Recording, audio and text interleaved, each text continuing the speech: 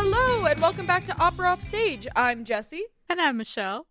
And today we are going to be talking all about yaps and their many problems. This is actually going to be the first episode of 2. We're going to go into a bit of a wider picture talking about the structure and financing and the problem with how yaps are made and sold. We are going to save the second episode for talking a little more in depth about casting processes and how people and artists are treated, because this is just such a large issue that we don't want to try and cram it all into one episode.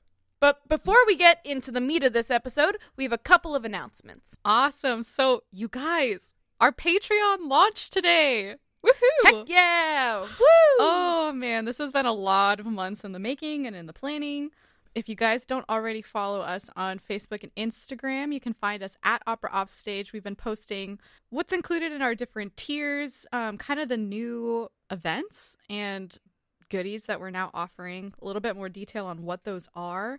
And, you know, if you are not interested in Patreon but still want to get some of these goods, then we also now have a store page on our website, opera-offstage.com, where you can buy our ebooks, our worksheets. We're going to be putting out new materials that are specifically geared towards helping the modern classical musician. So we hope you guys will check that out, but definitely think about our Patreon because you get a lot of those goodies included in your subscription. So, yeah.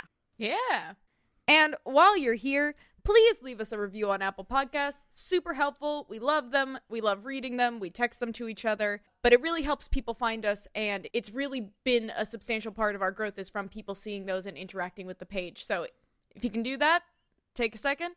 We really, really appreciate it. Now let's talk about yaps. So I don't think there's anyone who hasn't had a bit of frustration in dealing with yaps. Not just from the application side, but from the how do I live a life that is financially responsible while doing yaps? Ain't that the question? And also, just side note, my, type A side of me was like, Jessie, we have to solve the yap problem on this episode or I'll die. And Jessie was like, that's not gonna happen. So yeah, kind of the the idea here is to actually break down why we see so many of these issues. Like, what led yaps into being this thing that has become such a source of frustration in a way that honestly it shouldn't be. And because we haven't really defined it, a YAP is a young artist program. They are generally considered apprenticeship style programs for opera houses, usually run out of opera houses. Not so much anymore. Now, young artist programs can be attached to opera houses, or some of them are just summer programs that are unaffiliated. Part of the problem we'll get into is that there's not necessarily a strict definition on what qualifies, which means that pretty much anyone can call themselves a YAP. Exactly. There's a lot of ambiguity. There's a lot of different types of issues tied into why yaps are so difficult to navigate and why they're so expensive and why they don't generate a ton of money. So we're going to kind of talk about, in this episode, 5 main issues around yaps. Issue number 1 being the huge variability about what yaps actually are. Issue 2, the ambiguity of what yaps are actually looking for. Issue 3, the pay structures across different types of artists and different types of yaps. Issue 4, honestly, kind of the poor business understanding of young artists and how that plays into the struggle on our side. And issue number 5, do we need to cut down on the competition even earlier? Is it too easy to get a music degree, and is that part of the problem? We'll dive into that towards the end. But issue number 1, there are a bunch of different types of programs that all fall under the larger umbrella of a YAP. And I'm talking about YAPs that are specifically for young artists training, whether they're focusing on song, master classes, or very small scenes programs, whether we're talking pay to sings, where you're doing a show and you're paying for a role, kind of how that differs, even pay to sings that only use piano versus ones that are fully done with orchestra, yaps that are really just a chorus role within a house. There's so many different types of yaps, but I feel like we just talk about all of them and are just like, oh yeah, I'm applying to this yap, that yap, when it's like, but what is it? It took me forever to learn kind of even just the structure of like, what yaps should I be applying to for at this stage in my career, you know? Because we all know some of the big name yaps, you know? People know Glimmerglass, people know Houston Grand Opera, like people know those. But when it comes to, you know, either in school or fresh out of school, it can be really difficult to tell which ones are correct for you to be applying to, which of them may actually not be very helpful for you because you might have kind of surpassed that point in your career. Like it's not clear cut in the slightest. Absolutely. And I mean, all yaps are highly, highly competitive, right? We're talking about thousands of singers really just going for hundreds of jobs, right? And so it's very interesting because I think there's also like so much hype and anticipation around young artist programs when it's kind of like, I think sometimes we fall in this pitfall of thinking like, if I just get into this yap, this is the start of my career. I'm like a pre-professional opera singer. When it's more so that yaps aren't really pre-professional programs. They're really just jobs that we're all fighting for. And they're really just training. Like most of them are really training and a lot of them aren't necessarily that big break that you're waiting for to finally be taken really seriously as an opera singer, you know? But we get confused because there's so, like, they just feel so high stake. Well, and what happened too was that there was this kind of shift in how things operated. You know, it used to be more of an apprenticeship with an opera house, and now the field of young artist programs is much bigger. And some of them are AGMA affiliated and some are not. So they don't all follow the same rule set either on what they have to give singers. And so it's made it much more complex because, as we'll get into a little bit later, the demand for yaps has gone up. And so there have been people who have stepped in, but not all of those people are offering good opportunities. Yep. Because like we said, not all of these are actually, you know, this is the complicated thing. Under the umbrella of yaps, like you said, there are jobs, and then there are unpaid training, and then there's also pay to sing. And those are all wildly different things fitting under one big umbrella. And we're not really clear with young artists and graduate students and undergrad students about, like, what should you be looking for? Yeah, and I think a lot of this spills into kind of what we're calling issue 2, which is the ambiguity of what yaps are actually looking for. I think some of the best advice I've ever really received is when you're looking at and kind of scoping out young artist programs, we don't always have the luxury of being able to go and see the productions that these programs are putting on, right? Like, it's just, that would be impossible. But usually, actually, with 100% certainty, they're going to post their cast lists, right? You're going to be able to see who exactly are these singers that are getting these roles in the young artist programs you want to apply to. And some of the best and easiest work you can do as a young singer is to literally go look up their website, right? Go watch them sing. Check out their stuff on their website and their YouTube, on their Instagram. And that's going to give you a really good idea of, okay, how do I compare to where this person is at? What does my resume look like versus theirs if they're getting this role or have a position at this opera house or this young artist program that I want for myself? And that's some of the best advice I've gotten and has helped me kind of get a better understanding of what I really should be looking for. But I also think that there's kind of a lack of responsibility of yaps to be clear of what they actually want and what level of experience they're looking for.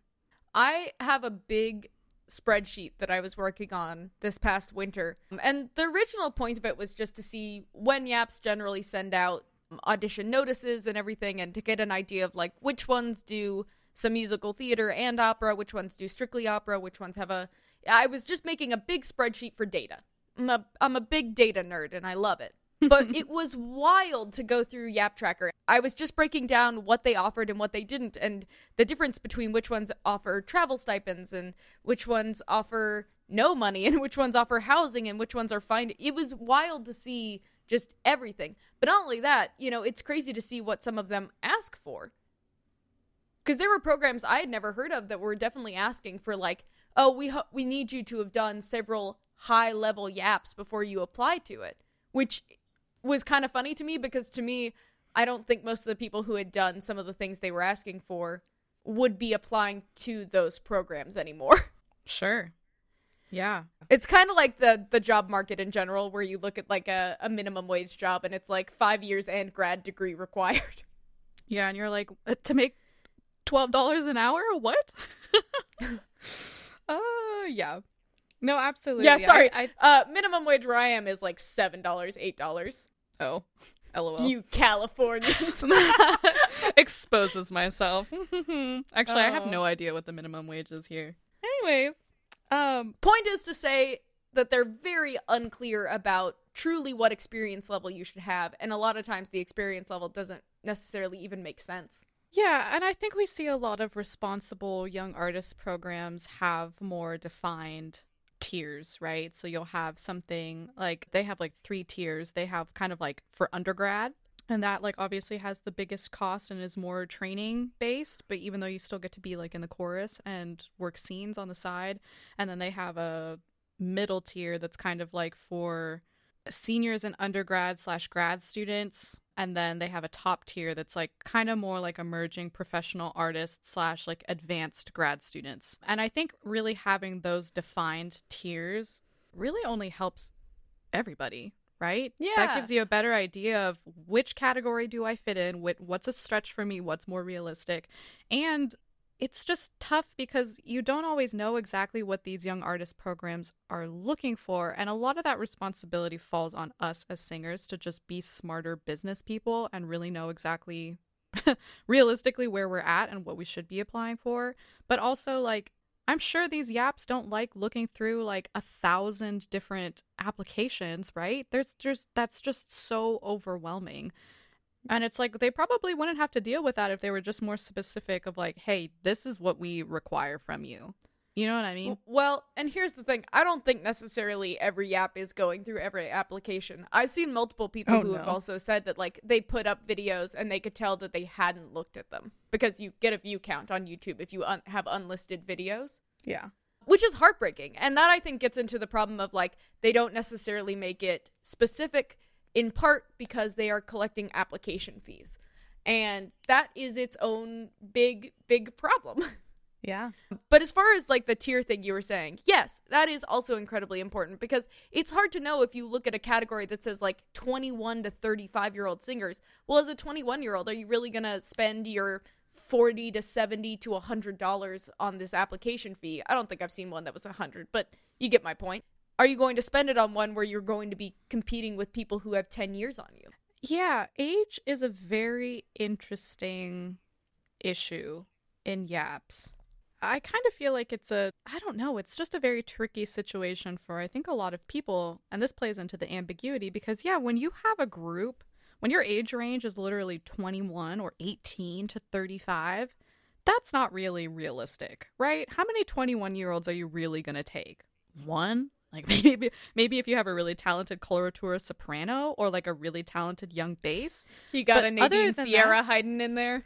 Yeah, it's like that, like, I don't know, that puts up like false expectations and only makes the waters murkier for, hey, well, I'm 21 and it says 21 to 35, so maybe I have a shot. You know what I mean? Like, I just don't feel that that's always entirely truthful. But then the other kind of weird thing about age is, what do we do with this whole group of opera singers who maybe don't come to opera until they are like in their 30s and then are or later and are excluded from a ton of training opportunities that we get as younger singers? It is, the age discussion in opera is just always a complex and difficult thing. Opera is probably one of the few places where you truly have like 40-year-olds playing 18-year-olds. Mm-hmm. Looking at you, Susanna. Anyway, but it's true. It's one of the few places where we really will mess with age ranges on our characters, and that can be good and bad. And the problem with restructuring that is somebody is always going to get screwed over. Yeah. And the other problem is that some voices, lower voices, bigger voices, don't tend to hit the point where you'd see them in an opera house until they're a little older. So messing with the age range also lets us into this problem of like, what do you do with older voices where, they may just spend some time training before they come back into Yaps, because it takes a little more time for that voice to develop. Exactly. Yeah. I don't know. I don't know what the answer to this is, because obviously I think that there is value in having wide age ranges, because you do get to include more people who maybe came to opera later, or including some younger singers. But at the same time, I also feel like we would benefit from seeing a lot smaller ranges in age, because realistically, like I said, if you have like 21 to 35 as your age range, you're really looking at like 28-year-olds and like to 32, right? Like that's going to be the meat of the people that you're actually probably wanting and casting. So I don't know. It's just false expectations. I guess the other option is to do it by character, like you would do for musical theater, which usually most characters almost have like a 2-decade range. Yeah, I don't know. So I guess the other option is to kind of look at it from that perspective, but even that doesn't really solve the problem. Yeah. But yeah, that I think is one of our more difficult discussions, is like, how do we deal with this? And like, because we don't want to exclude people who come in later in life. Like, if you can sing it, you should be able to go for it. That's kind of my position. But at the same time, there's the reality of we also do have to have programs that train young singers. Because young singers simply in many ways cannot compete with older, larger voices. Absolutely. So here we go, the unsolvable problems. But the other issue that we get into, and why maybe we don't even necessarily see too much of a problem with older singers at the moment, is the insane disparity in pay across programs, across levels, across everything. Yes. I think the transition as a whole of YAPs being mostly for training and now transitioning in more recent years into perhaps cheap labor territory is a big, confusing issue for everyone involved. Not even just cheap labor. Some of these programs are making money off of people singing. Because once again, pay to sings do fall under the umbrella of YAPs. And why would a house or a group ever pay a singer when they could have someone pay to sing the role? Exactly. But I was reading an article on Classical Singer that kind of broke down YAPs, and the average weekly pay for an entire week of work was about $275. That is far less than minimum wage in most places, if you consider the amount of work that a young artist puts in during a week. Now, this is often justified by housing being usually taken care of. But at the end of the day, most young singers are also paying rent somewhere. Most of us also have homes. Like, most people don't move to the place they do these programs in. So, presumably, you would still be paying for rent. You don't have health care. Through this job, at least. Yeah, this is just like well below minimum wage. Yeah, and zero benefits. Zero benefits. Depending on whether it's AGMA or not. AGMA changes the rules. The Guild Association changes things up. So for the most part, we're going to be talking about non-Guild Association, because if we got into all the rules with that, we'd be here all day. But basically, even on the high end of the spectrum, the most people are getting paid per week in a young artist program is about $550. Some of them have a single time stipend. Some of these are not even weekly. So it really, you'd have to look at them all individually. But it breaks down to low end is about $150, high end is $550, average is $275. Yeah, that's just, it's not sustainable whatsoever. You would make so much more money working like a minimum wage job part-time. You know what I mean? It's just that, and you're so right. People are paying rent back home. People are paying all of their bills. They're probably already in some sort of debt because of music school. So it's just not sustainable. Yeah.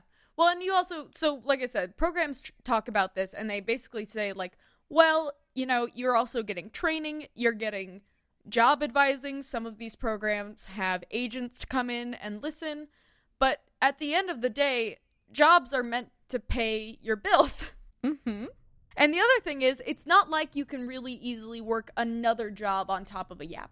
Oh, no, you can't. You have to save up to do the YAP to take time off of work, which also is kind of a weird thing as well, because a lot of grad students who are kind of in the YAP phase, like, we have jobs and we have to take time off of work or whatever it is that we do to be able to go away for a month or two and do these, right? So we're like not getting paid from our job. We're already kind of putting ourselves in a tricky position because we have to take extensive time off of work to do these. And then we're not really even if, well, if we're even getting paid to do this yap, it's like nothing. But chances are, like, a vast majority are pay to sings. Like, usually you don't get some sort of stipend. 1 week of work in one of these yaps would not pay for the application and travel to the audition for the yap. Exactly. That's a great way to look at it. It would probably take me, depending on where I had to fly to do the audition or drive to, usually it would probably take me at minimum 2 to 3 weeks of a yap to pay back the fees I paid to audition for the yap. And not even obviously be guaranteed that you're going to get in the yap. Nope. It's just an investment with no guarantee of return. And so I guess the next question is, like, how did we end up in such a weird situation where, like, people accept the fact that, you know, this is just how it is? We've kind of all come around to this idea, because as much as we're frustrated, most of us would gladly take a yap position that paid at all. Most of us would be so excited, #thrilled to announce, that we had gotten anything that would pay. And I think, you know, at the heart of that, there's a great article written by Dan Kempson for artplusmarketing.com, and it's called When People Are the Product, Why Reliance on Young Artist Programs May Lead to Financial Ruin for Opera.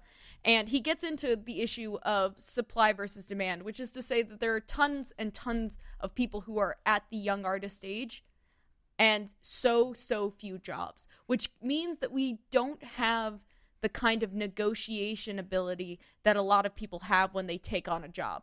We don't have the wiggle room to negotiate our contracts in that way, because simply if we don't take it, there are hundreds of people waiting to replace us. Even though most of us have anywhere from 6 to 10 years to 15 years of training. Yeah. There's not really many jobs like that where you could have 15 years of experience and still have a real struggle to negotiate a contract. Absolutely, because it doesn't even matter which young artist program you're going for. Most young artist programs, whether they're worth it or not, have 1,000 singers fighting for a cast of 25. You know what I mean? Or less.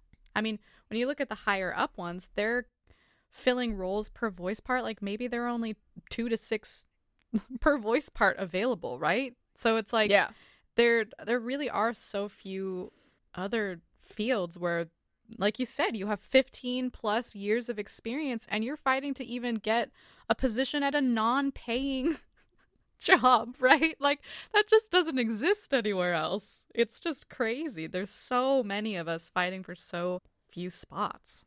Well, and in a place where we often talk about, you know, you should be paid for your work. We talk about it all the time. And yet the very foundation that, like, builds our work is refusing to pay us. Yes, and this leads to a very interesting cycle in opera in which we, as the participants, also become the consumers, right? So, like, a ton of us don't make it, and then we become the lovers of opera and support it. And it's just such a weird situation to be in because, like, we weren't really able to make money from it, and yet we still give our money and hope. I don't know. It's just the weirdest thing. Opera's so strange.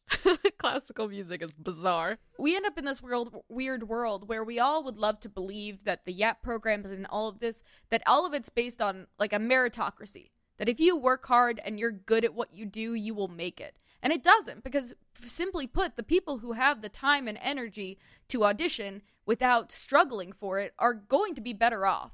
They're going to sleep more. They're going to work less. They're not going to strain their voice or their ears working in loud environments. Like, the people who have that kind of opportunity and privilege are simply going to outlast other people. Oh, absolutely. And we'll definitely get more into this in episode 2 of this Issues in Yaps. But yeah, I mean, obviously all of classical music, but especially this young artist cycle is so saturated in privilege. It's not sustainable, so you really, like, most of us have to have some form of support going into it, right? Because so much of the time you're investing money that you are not going to get a return on, even if you get the position you wanted. Yeah, and even when we do get into the hooray, I made it. I got the acceptance letter, right? There's still so much gray area between pay across different level of singers, right? I think we've all been in maybe a smaller production where everybody gets a cut of the final ticket sales. But that's not really sustainable either, because I don't think you're like Don Giovanni should be getting the same pay as a chorus member, right? That doesn't really make sense. Well, especially not for Don Giovanni, where the chorus is only in one scene. Yeah, but like even like a Don Giovanni versus like a Mazzetto, like I just think that like different roles require different levels of training, different amounts of rehearsal, and so I think that we can kind of all agree that pay across level of expertise and roles can be a very tricky area. And then going back to the fact that we have like no negotiation power for our contracts, we're just often taking what we can get. Yeah. And I think that's the problem, is like the more that Yaps take over from moving from a training program to cheap labor, the worse it gets for everybody, because it starts taking in more older people because they can get more experienced people for less money. Mm-hmm. And then it starts taking over roles. One of the really interesting things that they pointed out in the Art Plus Marketing article I was talking about was that character roles have kind of disappeared in a way because they're used to create value for young artist programs. Even though there are actual character tenors, character mezzos, character sopranos, there are people who specialize in that who can no longer get work because those roles are used to add value to people who are essentially paying or being given very little money to be there. It's simply cheaper to use them. And the more that happens, the more we devalue things that are supposed to come after young artist programs. The more it hurts the people who are trying to move up that ladder and out of young artist into an actual professional capacity. Because it's simply cheaper to put it under the young artist umbrella. Yeah. We end up hurting huge. ourselves in the future by perpetuating this cycle, because as much fun as it is to imagine getting to do this huge role inside of a Yap, the problem is that the Yap allows people to devalue that labor. Absolutely. Doesn't matter if you're an accomplished 35-year-old singer with a great kickin' resume if they can get a 25-year-old to do it for a pay to sing. You know what I mean? They're not going to pay you the thousands of dollars to house you and give you that role. It's just not going to happen, which is horrible, right? You would hope by 35 you're getting the role and getting paid for it. That's the whole goal of doing the young artist thing. Ah! And just to keep this from being too doom and gloom, there are people who have recognized this and are working on it. For example, Opera Theater of St. Louis actually has a much better system than a lot of places because they have a festival artist position, which is kind of made to fill in the place between a young artist program and a true main stage role. I think the reason, and not to mention that their young artist program, their festival artists, and their main stage artists are all well paid, and the breakdown between these levels, it makes a lot of sense. You're not seeing main stage roles being taken over or festival artist roles being taken over. Everyone has a place, and those positions and opportunities are clearly defined and paid well for that level of experience. And that's the kind of clarity we're looking for. And the thing about it is, it hasn't hurt Opera Theater of St. Louis. They've actually doubled their endowment in the past decade. They are treating people well, so people like them. It's a very uncomplicated idea. Yeah, I think the more we see opera companies and young artist programs kind of return to the original intent of producing talented, prepared young singers and seeing them through only helps everybody. I mean, it is really nice when you look up different young artist programs that have pretty good return rates, right? People want to keep singing with them, and you watch people go from the lowest artist tier to their more professional ones, right? And you get this relationship and actually really get the training from the staff members and then get to apply it to the following seasons, right? Yeah. I mean, that's some of the best. I mean, that helps everybody. You're actually investing in the artist's career and you're valuing their work, therefore they want to come back. You get the audience associated with that singer to return, and you know, I mean, it's good for everybody. We all understand that a part of our art form is business. But we also have to remember that the people involved are humans. Yeah. They are not products. And the reality is that I think that is kind of where we get lost, is that at some point people just looked at it and said, well, I can get money from this. And it stopped being about like it stopped being about the art, and it stopped being about training people and creating better musicians and creating, you know, a better place for our art. Yeah. And that's kind of what we got to get back to. St. Louis. Go Opera Theater of St. Louis. We appreciate that. And we appreciate people who are still trying to advocate on behalf of their artists. Because that's the thing. You're right. People go back there again and again. It develops singers, which is the whole point. But I think, too, the other thing we have to be better about, you know, and this is our issue number 4, is we have to start teaching young artists how to better recognize and understand yaps. Because the fact is, there will always be people trying to take advantage, and there will also be people trying to advocate for artists. And we have to start helping people understand which are which. Yeah. And I think this has all become a very hot topic in recent years, because I feel like we have gotten to the point where there's so much, I don't want to say animosity, but I feel like we've gotten to a point where it's very singer versus administration, right?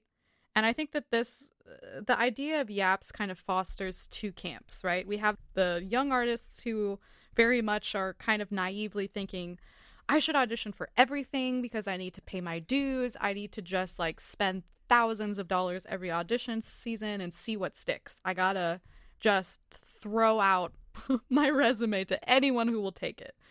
And then you have the other camp who's much more like, it's all a scam. There's so little value in applying for yaps. I don't even know if they're gonna listen to my stuff. These fees are predatory. Like all of this, like you just see a lot from either side. And I think this all kind of goes back to poor business understanding on the part of young artists. And I think part of the reason we've gotten to this kind of singer versus administration mentality is because when we're in grad school, when we're in undergrad, there's very little solid advice on what yaps are actually appropriate for us to apply for at our current level. You said it right off the bat at the beginning of this episode, Jesse.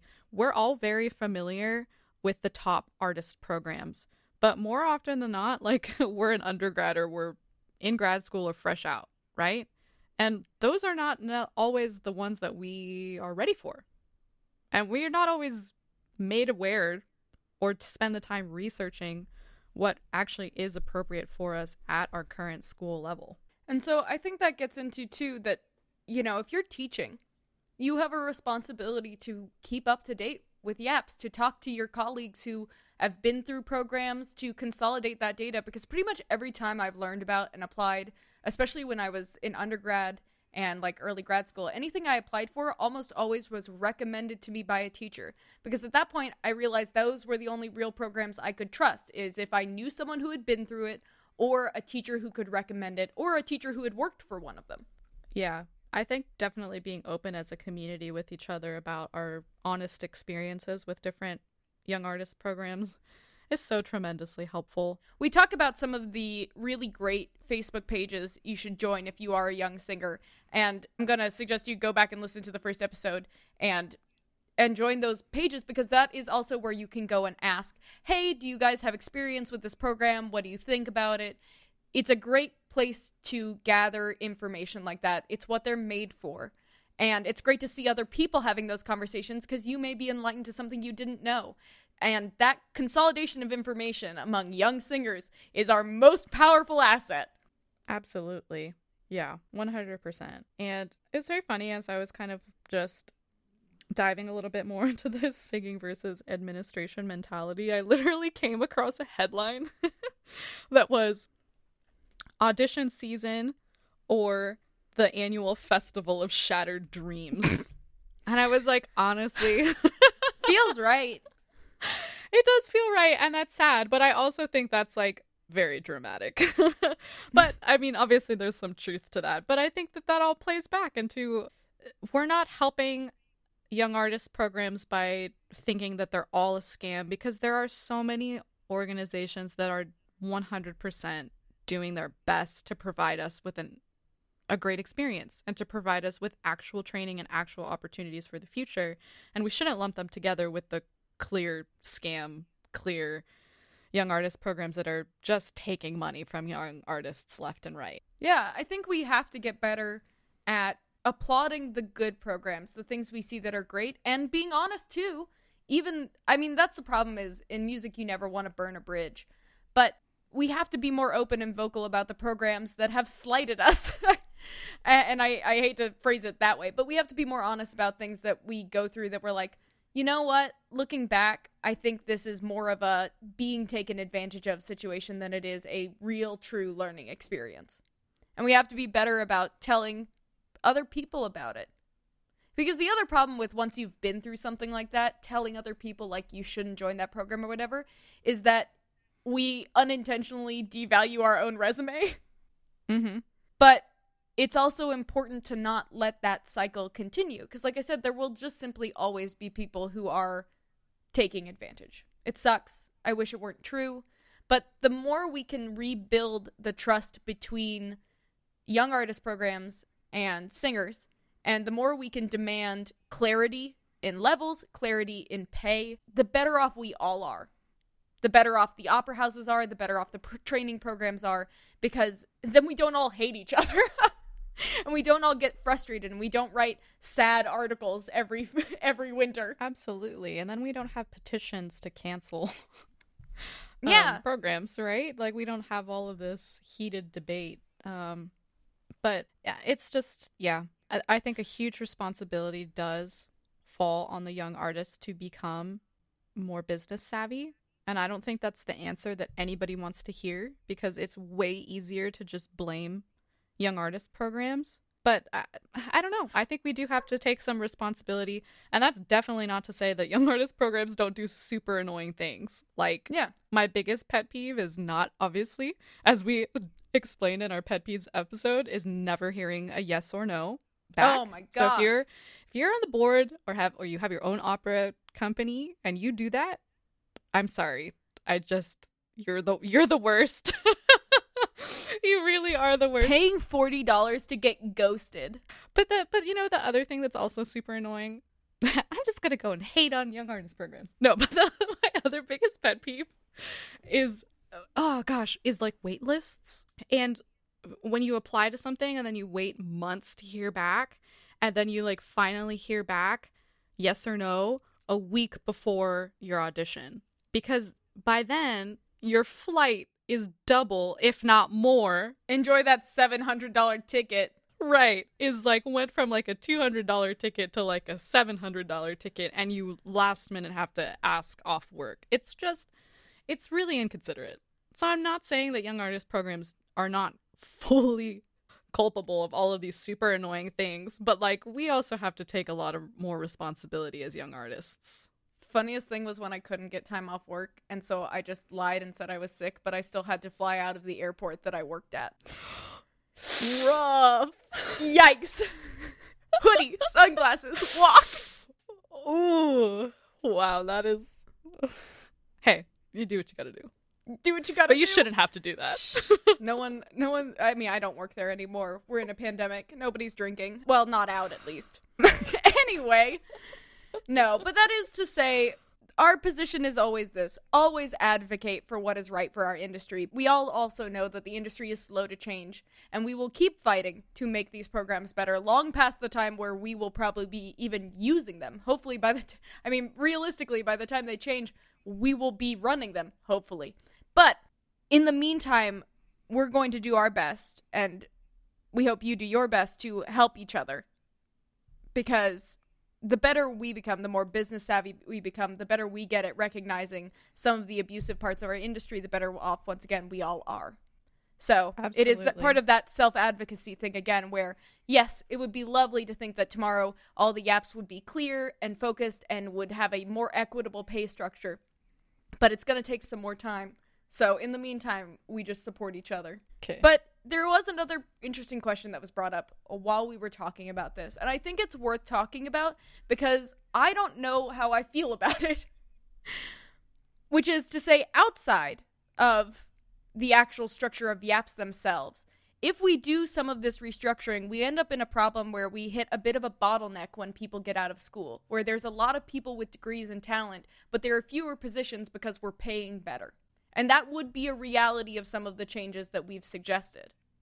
And so the question is that, are there too many music students? Are there too many people with music degrees coming out for too few jobs? Yeah, this is our fifth issue for the episode. And I really struggle with this concept because I totally understand that if we want to be paid better and we want better chances of getting jobs and like actually really having a more self-sustaining model, that's pretty hard to accomplish without there being less of us. And this runs into a really tricky thing because, I mean, I don't know. We preach self-advocacy like every chance we get. But we do kind of have the question of, is it too easy to get a music degree now? I kind of think it is. I would say, here's my thing. Yes and no. See, my problem with this, and part of what my frustration was like, I was definitely a late bloomer in music. And were the cutoff stricter, I probably wouldn't have got my first degree. I probably wouldn't have got my bachelor's. But I like what I do. And I don't know, I don't know what the future holds for me, but I don't regret getting my music degree. And so I run into this problem, but I also don't look at the school I came out of. I didn't see people graduate from my undergrad where I was like, why would they ever graduate them? At least, and I'm speaking solely for my side of that program. I didn't see people graduating where I really thought like, oh, they should never have gotten the music degree. No, and I would agree with that. But I also think that there is such a huge fallout after even a bachelor's where people are like, my music degree is useless. I don't even do music anymore. That I almost like do kind of feel like maybe, I mean, we have a whole episode about, go listen to our What Did I Miss episode, just of all the things that we should learn in music school, but we don't. And I think that is a huge part of it. But I guess, I don't know. I do like, I have met people with music degrees though before who I have questioned. I guess I'm not questioning talent, because if you have a music degree, like, you clearly like it. You clearly put in probably some of the work and definitely have talent. But that doesn't necessarily mean that everybody has like the passion, the drive, the like end all be all to make it. And that's where I'm kind of like, is it too easy to get a music degree? Because I can't think of many people who There's don't. no other field where we do that to people though, I guess my other thing is like, in music degrees are one of the few degrees in general where people do get cut from a degree. I don't know for every school out there, but for the school Michelle and I went to, we had a sophomore barrier where people got cut from the program. And most schools have something along those lines. But you don't really see that in any other field. But at the same time, it is harsh because you're right. A music degree, for all that it's amazing for, and for all that you really can do with it, it is not necessarily the most impressive thing on a resume if you're applying for a non-music position. Yeah. Whereas if you have a business degree, it's a little more flexible. Yeah. This is just a very tricky question. I don't have an answer to it, because I think that if you want to make it, regardless of whether or not you get opportunities from YAPS, I once again think we're going back to self-advocacy. You can create your opportunities and pave your own way, completely ditching YAPS, right? So it's just such I don't know what the answer to that is. And not everyone who has a successful career out of classical music will be in opera houses or will be in orchestras. There are people who will do things outside of that will make them happy and be performance-based and be whatever they want them to be. And so, I saw someone the other day who is either a violinist or a viola player, apologies, but they're also a comedian, and they use it in their act. And so, there's lots of stuff out there for you to do that isn't necessarily this strict and somewhat traditional path. So I think that's where I end up in that weird place where I'm just wondering, I don't know, because I hate closing people out from it. But at the same time, I would agree with you that there is a need for that kind of honesty between people, not in the harsh, crushing way we often see it where people are like, you'll never make it here, but of teaching people the real reality of being a musician and the risk and cost and sacrifice you will be making in order to do this thing. Yeah, and I think that that's honestly just the tricky part of it, because with this kind of bottleneck of talent, so to speak, I mean, it is better to learn that maybe like that a professional career in music is not necessarily what you want or what you envision for the rest of your life. It's better to realize that sooner rather than later, right? Yeah. When you're like 21 and out of your bachelor's rather than 35 and literally just crushed by yaps. But even then, you know, Michelle has a voice teacher who was the head of our old department, but she performed for a decent amount of time. She was well on her way to a professional career, and she just realized she didn't like the lifestyle. She loved music. Yeah. She's a great singer. She's an incredible teacher. But she just didn't like what the actual life of doing that kind of music gives you. And that's where I think we fail often, is we're not super honest about what life is like when you do this. I don't think I necessarily want to see less people going through music school as much as I want to see the world open up to music in general. And I want to see, I think, less stratification in life with music. I want more people to do music because they love it and less people to worry about making a professional career of it. I suppose that's where I really sit. Because the reality is a professional career in music is crushing and frustrating and amazing and joyful and all of those things in between, and it is not for everybody. Absolutely. But I don't want people to stop pursuing music because they love it, because I think there is every justification. I saw plenty of people who got music degrees so that they could go on to grad school to get a degree in something else. Music teaches us a lot of things that are super useful, and if you can combine that into something else, you know, I saw people do dual degrees, I saw people work music classes into their other degree, whatever it is. But I would agree that I think we need to open up the mindset that maybe performance is the only way. I think maybe that's the bigger picture, and not cutting people out of music programs, more in making music more accessible to everybody, just for the joy of it. I would agree with that. Yeah, I think that's pretty spot on. At the end of this month, at the end of September, we're actually going to release an episode about amateur musicians and the joys and why that's actually a really, really wonderful thing that should be supported, and that just because you love music doesn't mean that you have to do it professionally. You can do it in lots of different ways and find it super fulfilling without putting that pressure on yourself. So keep an ear out for that episode. And once again, you know, it's always difficult to go through these tough topic issues because it feels a little disappointing. But the reason we talk about them is because things are changing and things do get better. And there will be better programs. And as we get together and we better envision what we want from our work, the more we will be able to demand it and ask for it and promote it and show it off. Like, the whole point of this episode isn't, gosh, yaps are awful and everything's awful, sad, sad, sad. The point is that we have an incredible opportunity in front of us as things restructure, honestly, because we're in this, to use an unfortunate word, unprecedented time in history. And we have such an incredible opportunity in front of us to recreate the opera and the classical music world to better fit us, to better fit audiences. And that's how I'd like you guys to view this, as not something to bring you down, but something to draw us together as we move forward. Absolutely. I mean, in light of COVID-19, yaps as we know it have stopped, right? We're in a very interesting time period to really do the hard work and bring these things to light and collaborate with other young artists on what we want our industry to look like, because our industry as we know it is not going to come back. It's not. It's gone. And maybe that's for it's the going best. To be different. I think it is.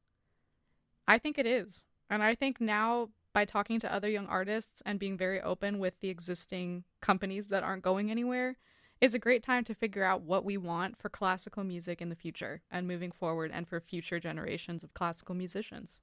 So thank you guys for joining us. And of course, if you have opera programs that you loved, that you hated, whatever experience you've had with a yap, we'd love to hear them. You know, maybe we'll do a write-in episode in the near future to talk about some of it. But reach out to us, talk to us, join with us. You can find us on Instagram and Facebook at Opera Offstage. We've also got a website where you can contact us, which is opera-offstage.com. But like we said, we'd love to hear from you. We love to hear about your experiences. They really help us as we continue to create the show. And if there's anything you'd like to hear on our episode 2 that we didn't cover here, please let us know. that episode we're still writing, so we're open to suggestions. We'll see you next week. Bye! Bye!